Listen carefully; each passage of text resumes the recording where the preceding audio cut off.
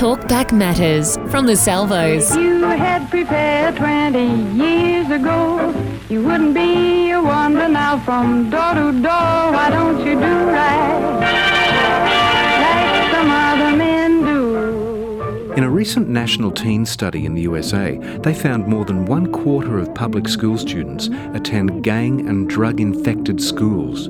More than a quarter. In Australia, the government's Better Health Channel survey showed most parents worry about their kids getting into hard drugs. But research shows the biggest threat to teens is alcohol and smoking. Colette Smart is a child and adolescent psychotherapist and counsellor and joins us this week to look at our teens. Colette, is it possible to give a profile of a typical teenager? Is that even possible?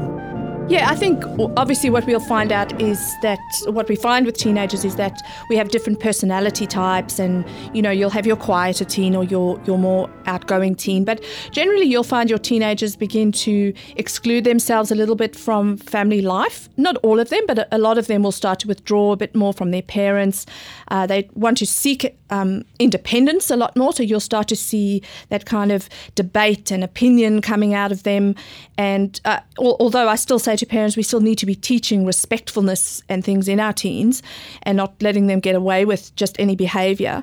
But then when we look at at-risk behaviours, we look at teens that start to have trouble coping with daily stresses in their lives. So things like they might be having bullying issues or school issues or friendship issues. Families might be splitting up, and that's when teens start to be in the position of being more at risk for certain behaviours.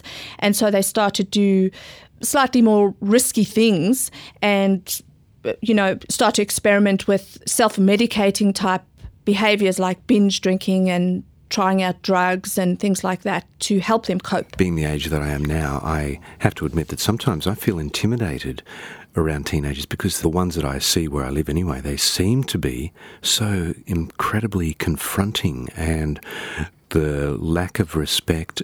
But, I shouldn't feel that way, right? Because they're just going through issues. Yeah, and I think we need to remember that teens, since the world ever began, have had their issues to deal with. And I always encourage parents and say, this is our time and these are our teens.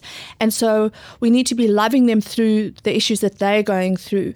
I do think that our teens, though, have got a lot more that they have to face in terms of media and media messages and things like that. And one of the big issues that we are facing that has escalated is binge drinking with our teenagers. Now, obviously, teens have always dabbled or experimented, but we're seeing even more of an increase in binge drinking, particularly with girls that we haven't seen before. And we're seeing at-risk teens do this to almost feel braver when they're out or fit in more because they feel more inadequate. So it is a self-medicating type behaviour. It's such a pressure, isn't it, too? When Very the others much. do it, they want to be accepted, so then they do it. Yeah, and so the term binge drinking means when you actually go out to purposely get drunk. For girls, 4 or more glasses of alcohol usually causes them to get drunk, and boys, depending on their size, is about 5 or more. But girls particularly end up being even more at risk because they are more vulnerable. If boys have had too much to drink, they're not thinking clearly, and so our girls end up in all sorts of difficult positions. And then Schoolies Week, for example, you see the end result. It just becomes out of control, doesn't it? Yeah, it really does. One of the big issues, though, is that they're starting to find studies that were the study was done in the US and in conjunction with Victoria.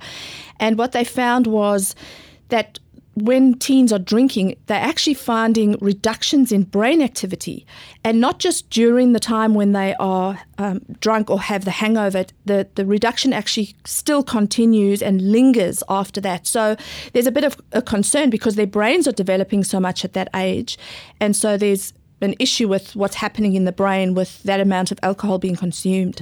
We're talking to Colette Smart, a child adolescent psychotherapist and counsellor, about raising teens.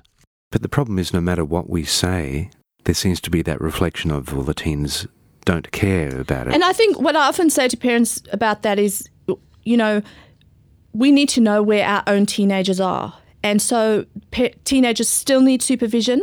They don't need a 40-year-old friend as a parent to be supplying alcohol.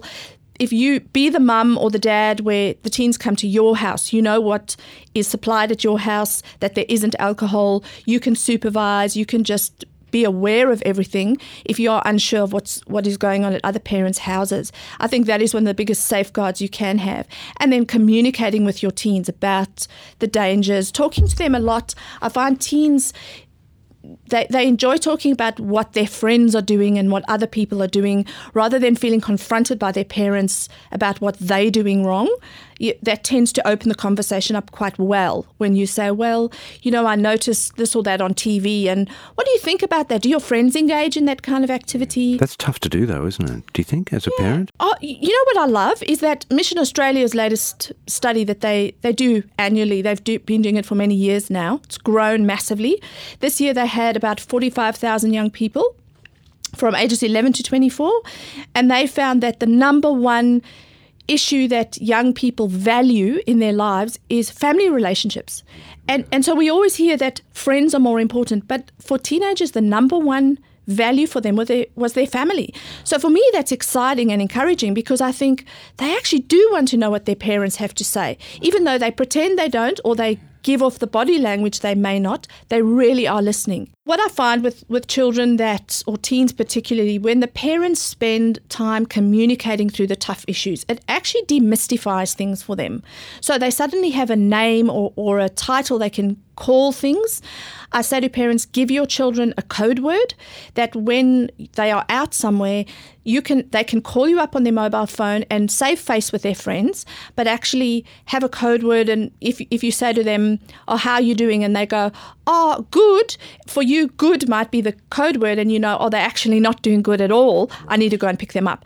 So giving your children ways of escape, telling them about those things beforehand, because otherwise, if they're in that situation and you've never provided them with a way of escape, or you've never communicated things with them, they actually don't know what to do.